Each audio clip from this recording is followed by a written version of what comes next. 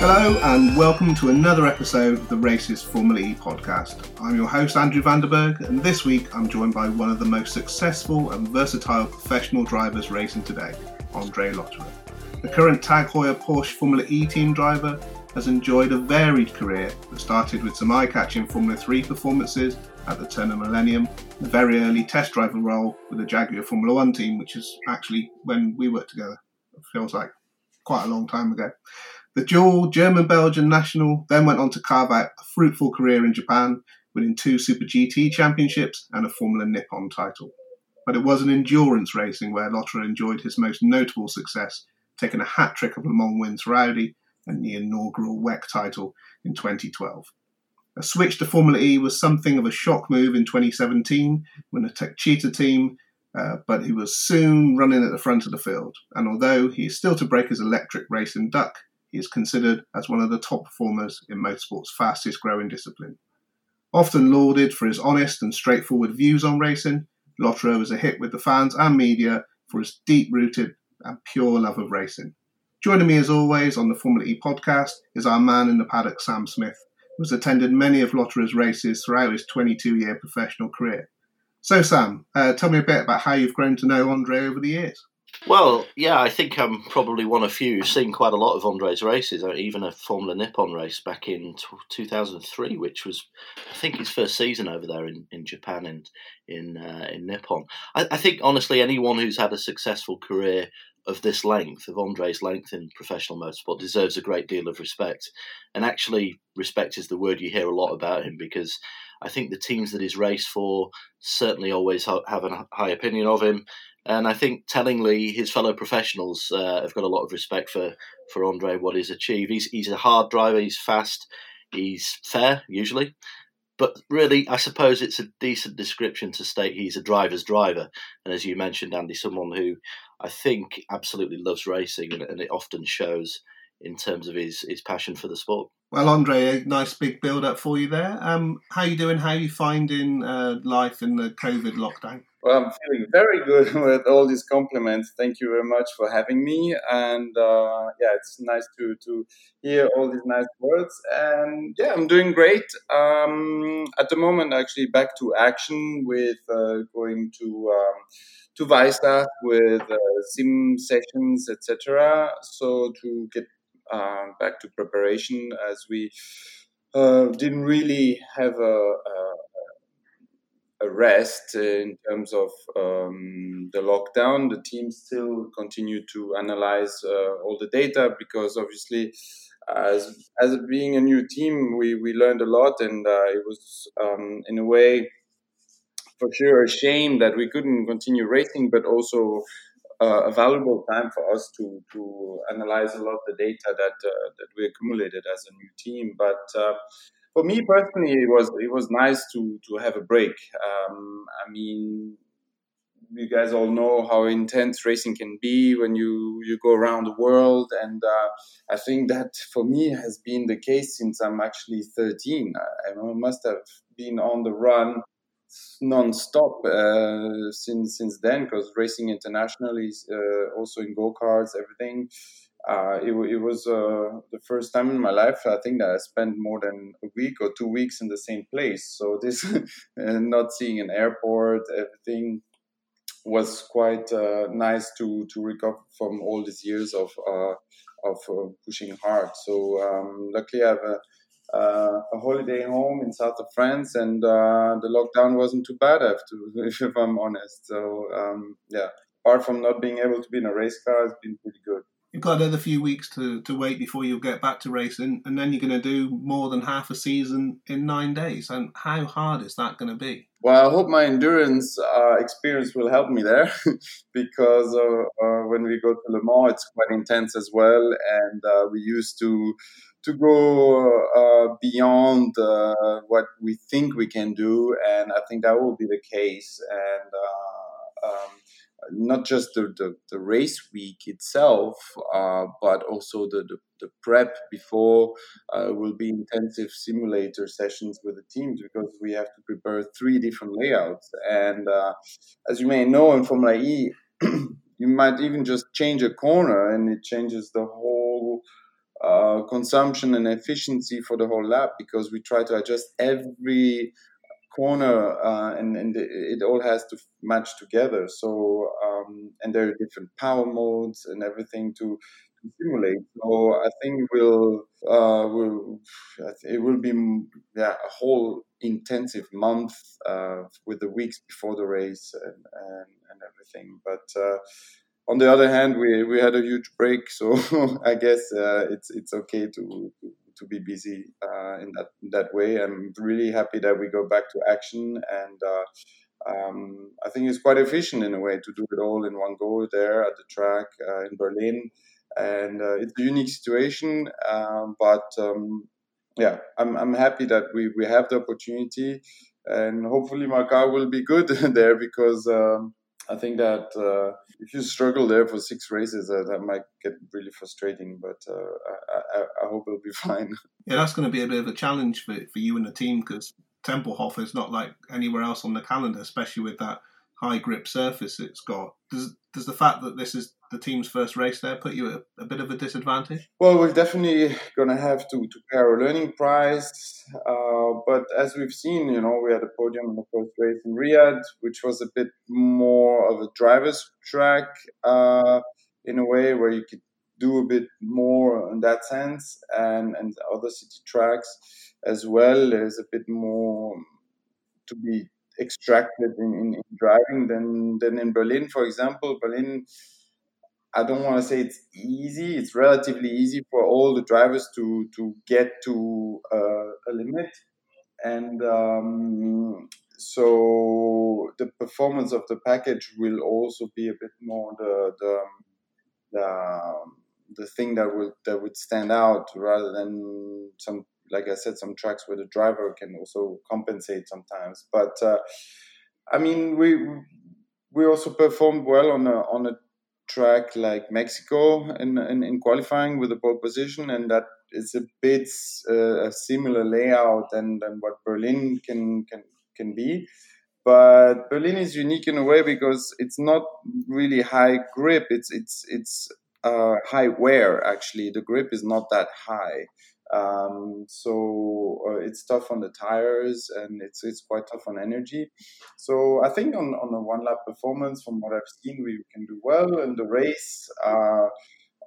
As we saw in Marrakesh, we were not where we wanted to be, but we also learned a lot, and I think we had the time to readdress a lot of things. So hopefully we can put that into practice in Berlin for the race. You mentioned there's 3 different layouts. There's been some talk of running one of them in reverse. What sort of challenge does that present to you as a driver, sort of having to run a track backwards? Well, it's basically a new track.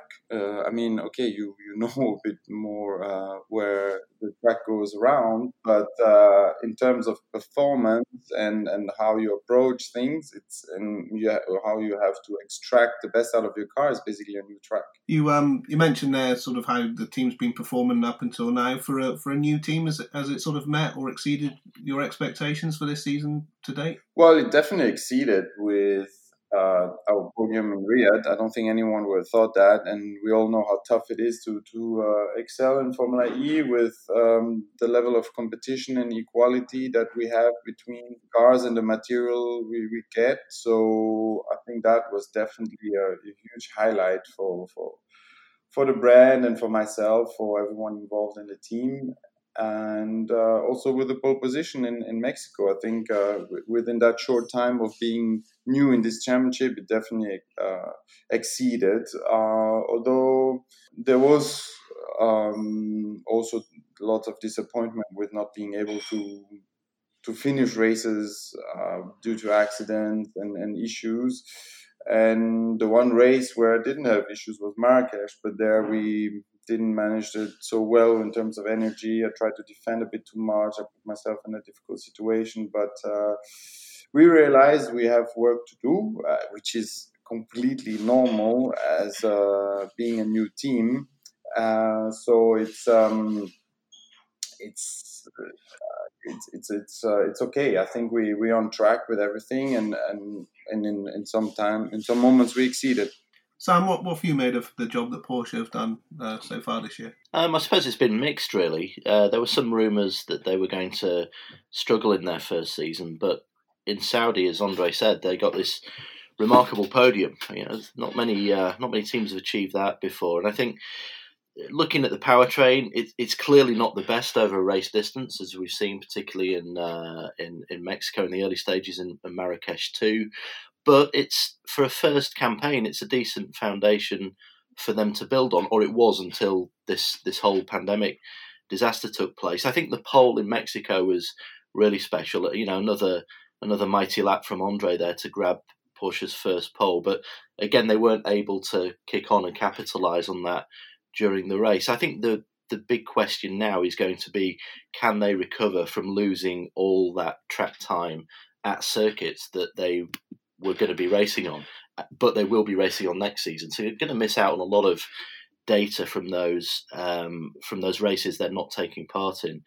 I think the Marrakesh one was interesting. What you've got to recall and remember is that Marrakesh was quite a late replacement in the calendar. So actually, when Porsche were doing a lot of their development, a lot of their sums and their maths and their R&D, Marrakesh wasn't a circuit that they were expecting to race on. So that maybe explains some of the disappointment from that.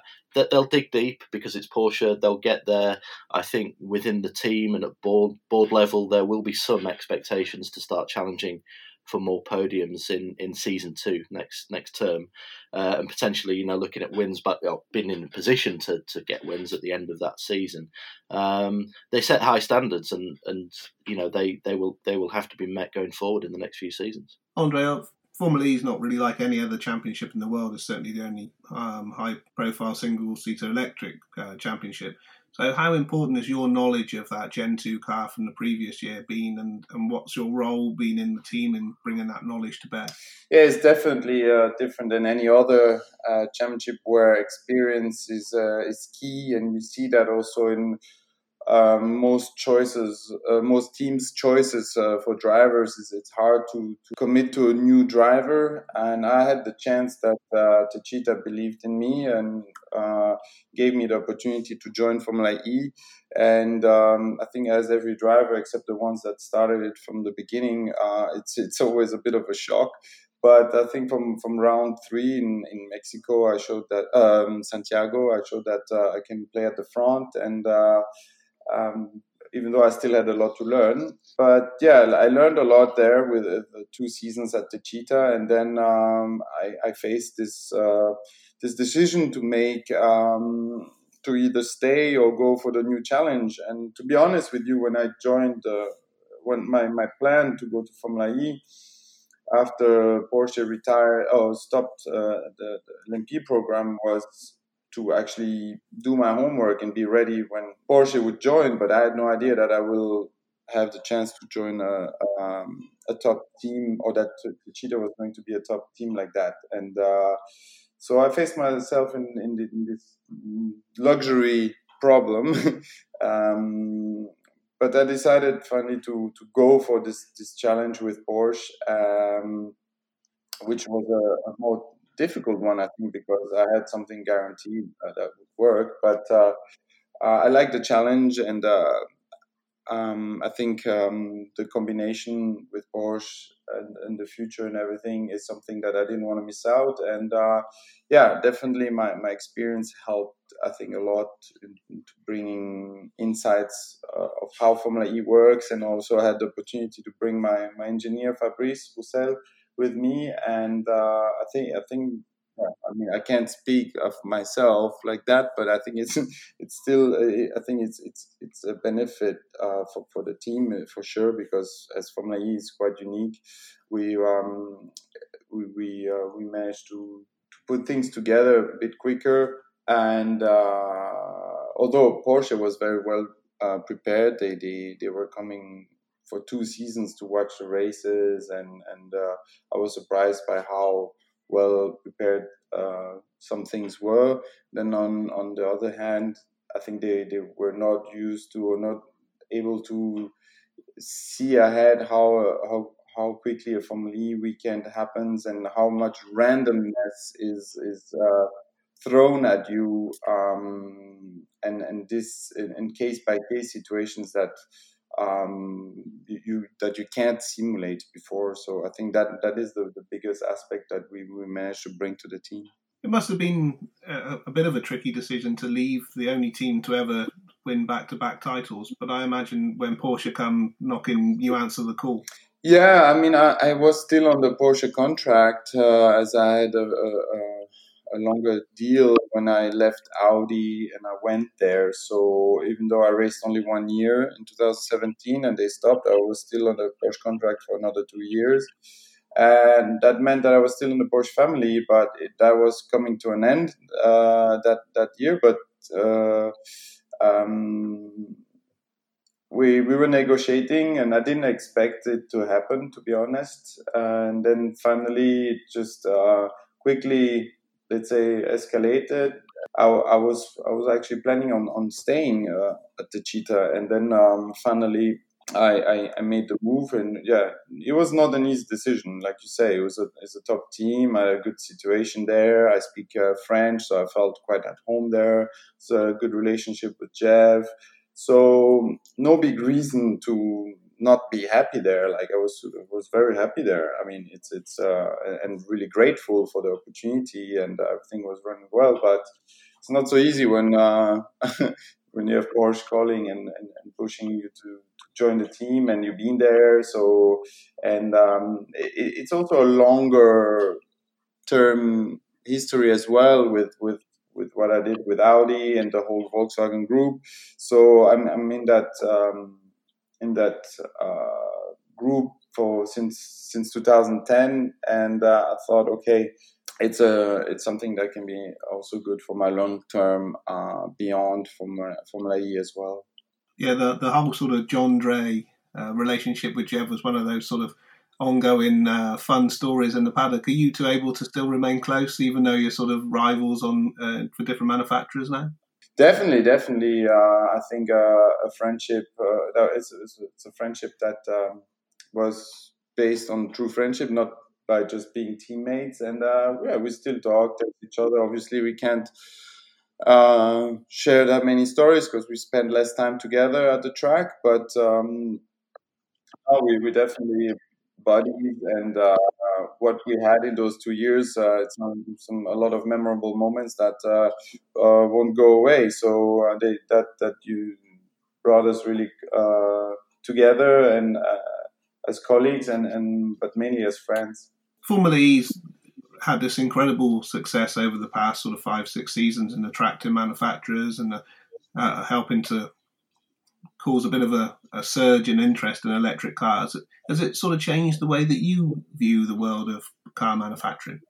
Definitely. I mean, it's been a really interesting evolution throughout the whole career. If you look at it, you start in go-karts, and then you aim to go to Formula One, and your aim is just speed flat out, and just pure racing. And then for me, I went to Japan to keep my ability to be a professional racer.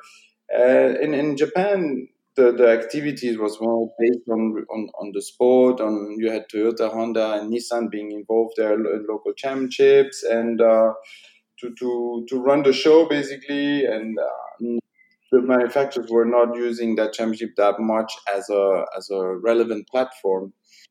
And then I had the opportunity to go race at Le Mans, where that became that race is since many years a relevant platform for manufacturers to show how good they are. So there I first started to get a taste of that, what it meant for manufacturer to go to Le Mans and to bring new technologies. And I joined with the diesels, which is obviously based on efficiency, and broke new benchmarks and new records at Le Mans. And then things become even more interesting when the hybrid technology came, and we started to go faster with like 30 or even almost 40% less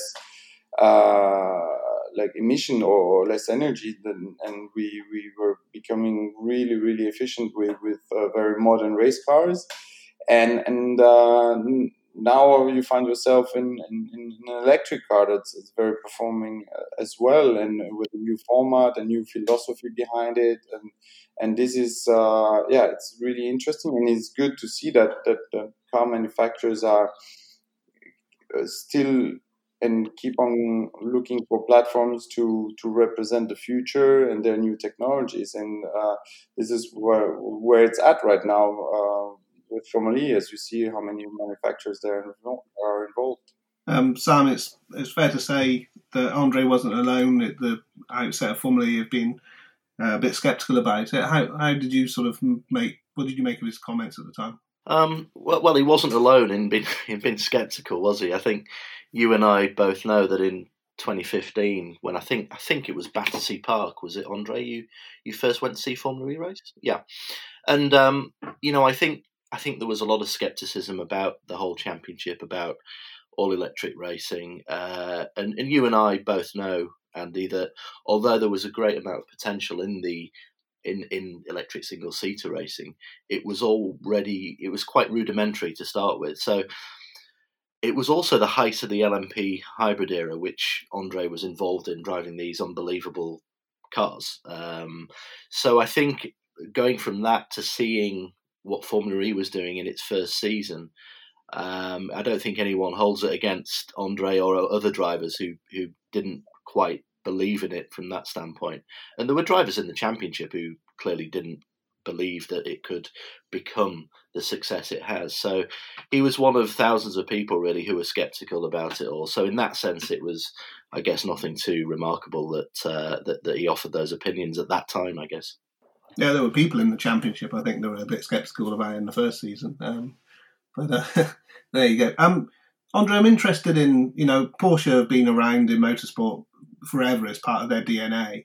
How do things differ there to the approach they had at Techeetah, which was effectively quite a new team, was almost a sort of half independent, half factory team? Yeah, that's the thing. They're half independent and half factory. So the Techeetah part is the independent part, where they're more like a startup company. They have a lot of flexibility, and they don't really they do what they want basically. They don't have too many laws that are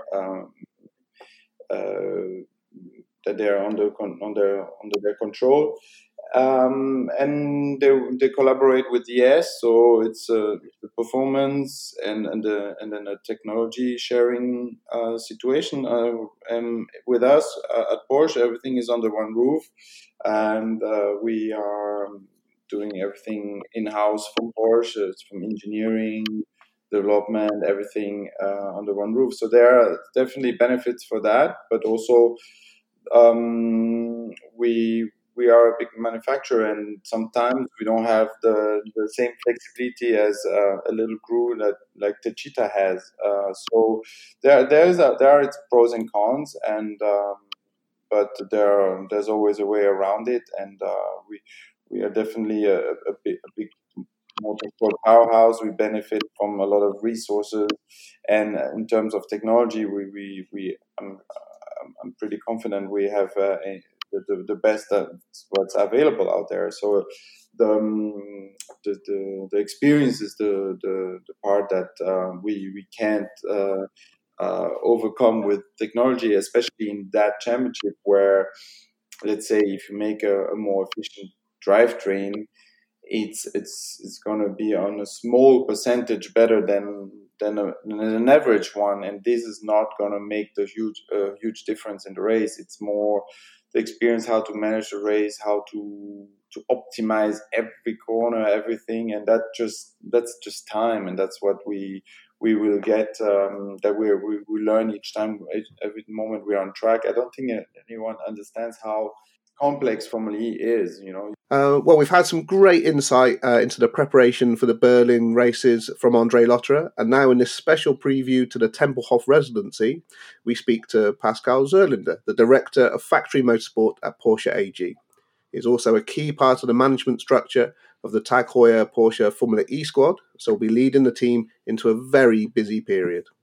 Pascal made his name in motorsport with the Phoenix Racing team as an engineer before joining Porsche in November 2014 as chief test engineer for the colossally successful 919 hybrid LMP1 project. He rose to become director of the GT Factory Motorsport in 2018 and director of all factory motorsport in September of last year. Sam, Porsche's management structure is unique in Formula E in that there are essentially 4 personalities within it.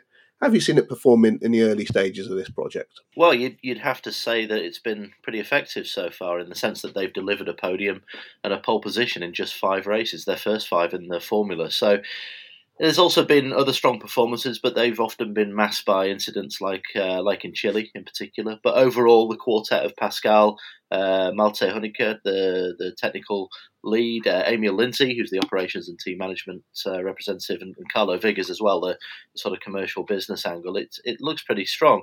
I have to be honest and say that I wasn't quite sure how it would work because we've not had anything like it in Formula E before. But because the actual events of Formula E are so rapid fire, it was always hard to see how it would work. But having spoken to all 4 and seen them in action, it looks pretty solid. And actually, I think it has to be because Porsche could be hit harder than other manufacturers by this pandemic because they've lost valuable data because the races that have been cancelled and that track data they've lost. So they have to have strength in depth on a technical, operational, and business footing to ensure that they can have a strong second season when that happens next January. Yeah, absolutely. Oh, Pascal, welcome to the Race Formula E podcast. It's great to have you here. We've just spoken to Andre Lotterer, who's really looking forward to get back to racing in Berlin. So tell us, how have the team's preparations been over the past few weeks, and how much are you looking forward to getting back racing again at your home event? Hello, everyone. Nice to be here and share some insight of our team.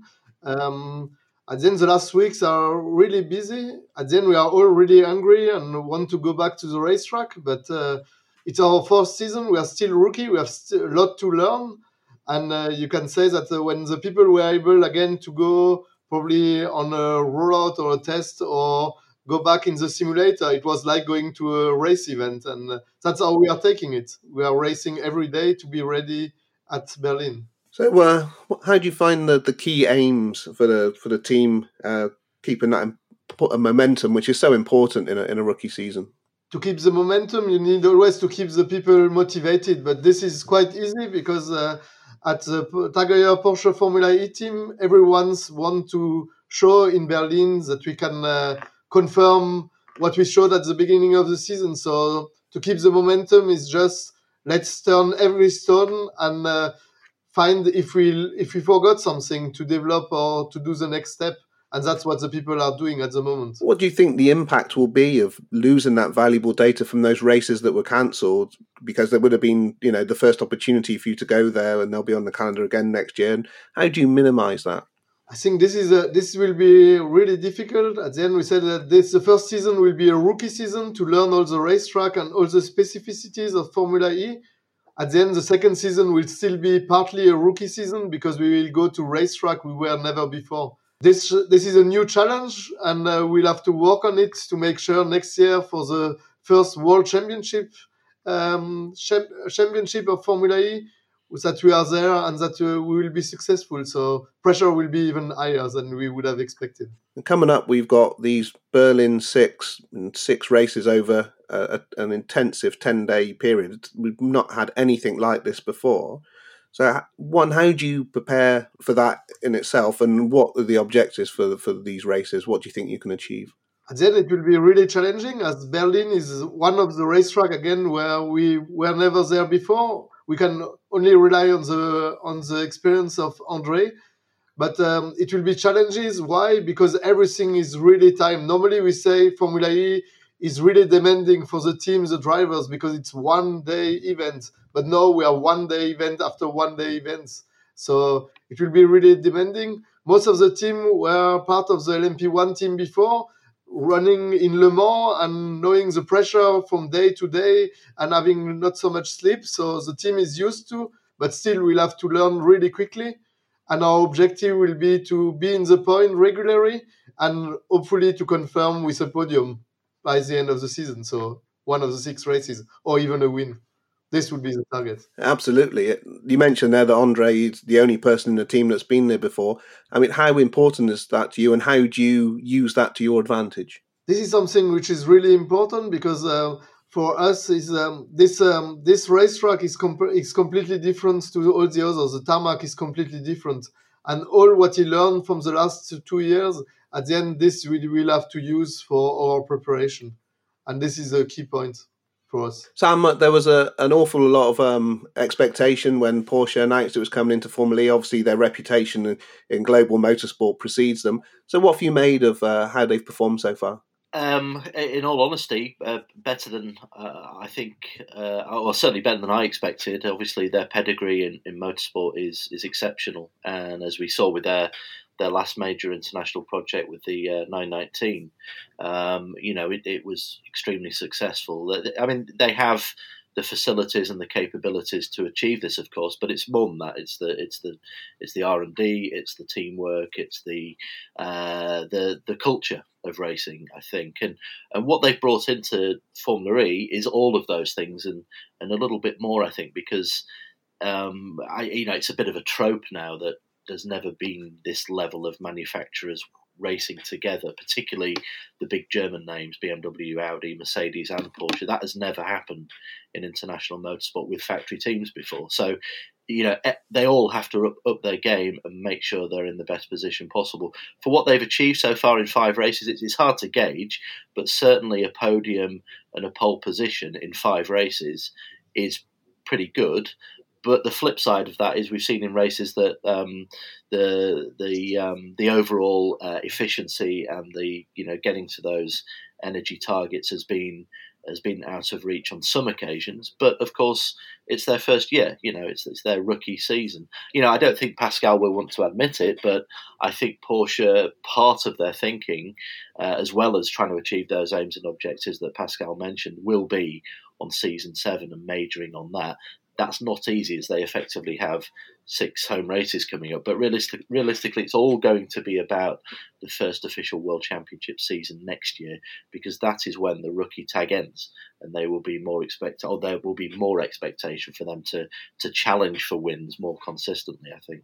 Is that too high an expectation? I don't know. I don't think so, because there's real stability into the next year, for the next 2 seasons. And don't forget, Porsche announced this program back in 2017, and although they didn't start working on it fully until the end of 2018, they've still had a lengthy gestation period. So, for Berlin, I think if they can improve their race performances and come away with another podium, it would be a pretty good achievement considering the circumstances of this first very fractured season in Formula E. Pascal, does that sound about right? Have you met your expectations so far this season? Yeah, definitely. At the end, our expectation was that looking at the field, that we were really humble, and we thought that we will be able to reach a podium by the end of the year, and we were really surprised by the podium on the first race. Then we had some setbacks, as Sam explained, but the pole position, I think, in Mexico confirms that we are on the right way. And now we need to confirm this, and this is the target for Berlin. In our last Formula E podcast, we had Alberto Longo join us, and we were talking about the potential to mix things up in Berlin. Tempelhof gives rise to having multiple track layouts, maybe even a reversed circuit, potentially. What you heard about what's actually going to happen? At the moment, it's always a grey area, because at the end, we don't know what will happen. We will know on the 22nd of July, the first racetrack layout. For the third and fourth race, we'll learn on the 25th of July, we'll get the info. And really late on the 29th of July, we'll get the third layout for the last 2 races of the season. So lots of unknown. At the moment, the preparation is fixed on the layout, what we know from last year. And a reverse layout is something easy to try on the simulator, so we are also working on this. But Tempelhof is such a big place, you can do whatever. So at the end, FAO can surprise everyone, I think, at this event. Yeah, I think they like that as well, having that up their sleeve and having the element of surprise in their pocket. Sam, what are you hearing at the moment? Yeah, well, they've got that luxury of surprising everyone, but actually in reality, in terms of getting things operationally put into place, it's still there is still a limited amount of staff, right, that are going to put this together. The other thing people forget, or maybe don't know, is that Tempelhof is a historic site, so you're not allowed to drill into the surface, or you're not even allowed to paint or mark the actual airfield itself because it's protected under heritage laws in Germany. So, what we're hearing is that a reverse layout is likely to be used. What we don't know if that will be the first double header or the second double header. Should be confirmed, as Pascal said, 22nd of July for the first, and then I think it's the 25th, I think 3 days later. So, yeah, a reverse track. I mean, despite the supposed difficulties in preparing for this, it'd be just a terrific way to run a race. Formula One, it was mooted in Formula One, but didn't happen and couldn't happen. But certainly the adaptability of the Tempelhof venue lends itself to doing that. I think we'll have a reasonably conventional track, or that we've used before for the other one, and then a subtly modified one probably for the final 2 rounds of the championship. I mean, if we're right in this and the reverse element happens, it's just going to be fascinating because the teams will have very limited time to prepare for it. Although, as Pascal attests, they can do it now, but it's how much time do you spend on that if it doesn't happen? So you've got to weigh things up. I think quite rightly, in my opinion, this is the way that Formula E has gone. I'm sure all the engineers and the team members won't agree with me, but I think the emphasis on driver and engineering talent should be given its head here, and the creativity should come forth with without this sort of ultra detailed planning. Yeah, absolutely. Pascal, the disruption that's been caused to the global economy by the coronavirus pandemic has put a focus on cost cutting, not just in motorsport, in so many different businesses. But we saw that the FIA and Formula E released a series of cost cutting measures. What did you think of them, and in particular, did you think the personnel cut was necessary? And then I have to say that FIA and FAO did a tremendous job putting all the teams, all manufacturers together to find out how we can save costs now, but also in the future, and also having a proper roadmap and planning for the next years, how to save money. And I think this was the right moment to do it, and it probably we should have done it even before, but now it's done. And speaking about the personnel cut, there is for Berlin is a bit separate because it's due to coronavirus protocol and so on. But for the next year, there will be also some personnel cut at the racetrack, and I think it's the way to go because at the end, if you look at what we are racing for, at the end, sustainability. Nowadays, you have ops rooms back at your office, and people don't need to fly around the world to be able to do some support for the engineering side. So I think it's a good way to continue to develop Formula E and save costs at the same time. Some of these cost-cutting measures have become a bit of a hot topic now. And do you think there's more to come? I think there will be more to come. I think the FIA has executed the majority of them at the last World Motorsport Council meeting, and there'll be more to come in October when they reconvene. We're expecting the significant one to be some software limitations as well for next season, and maybe some bodywork reductions on what you can take to races too. I don't think you can argue against the theory because behind it, nobody wants to waste money. Nobody wants to, buy 60 brake sets and test them. There's limited testing anyway. So there's a lot of sustainability and environmental messages which have to go hand in hand with the championship and get a method as to how they implement that. But the software is a really interesting one and is a bit of a flashpoint between some of the manufacturers and the FIA because there's a bit of a discrepancy of what they have available to them in terms of what they have and what some of the privateers and smaller manufacturer teams have maybe. The reason for this flashpoint is that for the larger manufacturers, it may actually not work at all because it could take more stringent code checking protocols in advance, and they may have to actually recruit more people to do this initially. So it could be a bit self-defeating in this way. Be interested actually to see what Pascal you make of that, particularly the software and what might happen in the future there, because I know obviously you've got a keen interest in this. What do you make of what the FIA might do on software, and if it's the right way to go, do you think? At the end, when you want to save money, what you need always to find is the balance between the DNA of the championship and what the manufacturer want to show, and would like how they can show their technology and so on, and how much costs you would like them to spend. And I think you got the FIA, what they are doing at the moment, they're turning every stone to see how efficient we can be with costs. And software is one part of it, but I think it's also a mix of safety. If you look at the first races, sometimes you had some crashes which were explained in the press by some manufacturer or team by software updates, and probably it's also one of the reasoning behind this software discussion. This is some insight what I would think. It's not only about costs. The other thing that came out of those FIA releases was some details about the Gen 3 package. We've got some of the successful nominations now, so we know who's going to be supplying the battery, etc.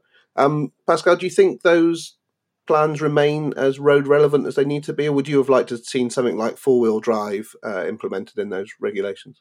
Then four-wheel drive could have been something interesting, but the key element for Formula E is the drivetrain and how efficient you can go. And two-wheel drive is good enough to be able to show off this technology. And I think with the Gen 3 package which was presented, it's the right way to go. It will be a quicker car. It will have more energy. It will have more power. At the end, it has everything what you can see to do the next step for Formula E. So I think the roadmap is the right one. In other forms of motorsport, Porsche's got a long history of supplying customer teams. Is that something that's in the long-term strategy in Formula E as well? I would say you can't call it a strategy. A strategy would be if you are looking for a B team and having 4 cars on the grid. If a team is interested to be a customer of Porsche, as in all other categories we are driving in, we will be open and we'll be looking forward to it and give them all the support to make them a winning team too. Do you see that happening? Sam, is there any whispers of someone looking at it? Well, it's a really interesting question. I mean, there's a little bit of history as well for Porsche. They had an engineering link up with Dragon for a short period of time in 2017, and this was not as Pascal says, a long-term strategy. I don't think. I think it was just an initial cooperation for understanding what was going on in Formula E and how the engineers could work on solutions and what have you. It ended quite abruptly for reasons I think beyond Porsche's control there. But for the future, I think it could happen. I think Porsche is a desirable brand. It's proved already that it can race at the front and get results. It has markets around the world, of course, as well. Why not promote another continent? Porsche North America or another, Porsche Asia or whatever, as an example. It's just my opinion, but it could happen certainly. However, there are only 3 teams really currently on the customer market. There's Virgin with Audi, Venturi with Mercedes. Dragon have been looking very closely at it recently, but have decided to continue as a manufacturer. Bit baffling, but that's their decision. NIO, they're doing the same pretty much in terms of coordinating their own powertrain for next season too. Ultimately, whichever way you dress it up, it can be a smart move because a proper B team, potentially, or whatever you'd like to call it, takes points from your rivals, from your rival manufacturers, and ensures that if you have a poor weekend, then you at least get something via your second team. So, what's not to like about that for a manufacturer in the future? Yeah, I think that would be a really exciting development for the series, and like I say, with a brand with such an emotional pull, I think that lots of people root for that would really be a good thing. So we never know. Let's see what the future holds. But in the interim, obviously, the main thing we're looking forward to now is getting back to racing. So I think we've all missed a bit of action. How excited are you on a sort of personal level, Pascal, to actually go to a racetrack and see some cars running around in the flesh again? And then I can't wait. To be honest, my family was really happy about this break. But to be honest, I was never so long at home since over 20 years. So I'm really looking forward to it. Brilliant. I think that's a great way to wrap things up today.